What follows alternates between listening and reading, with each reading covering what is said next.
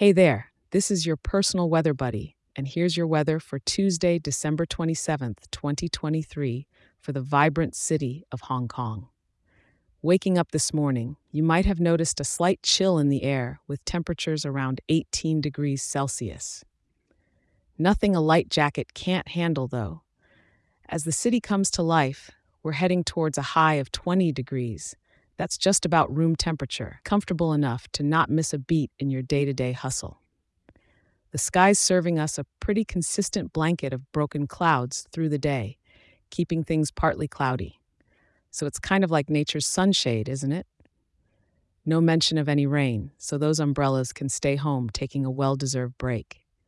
The breeze is coming in from the east-northeast, and at about 4 kilometers per hour, it's just brisk enough to keep the air feeling fresh without threatening to sweep you off your feet.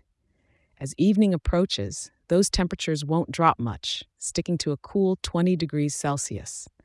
It's ideal for a comfortable evening stroll along Victoria Harbor, watching the city lights dance on the water's surface.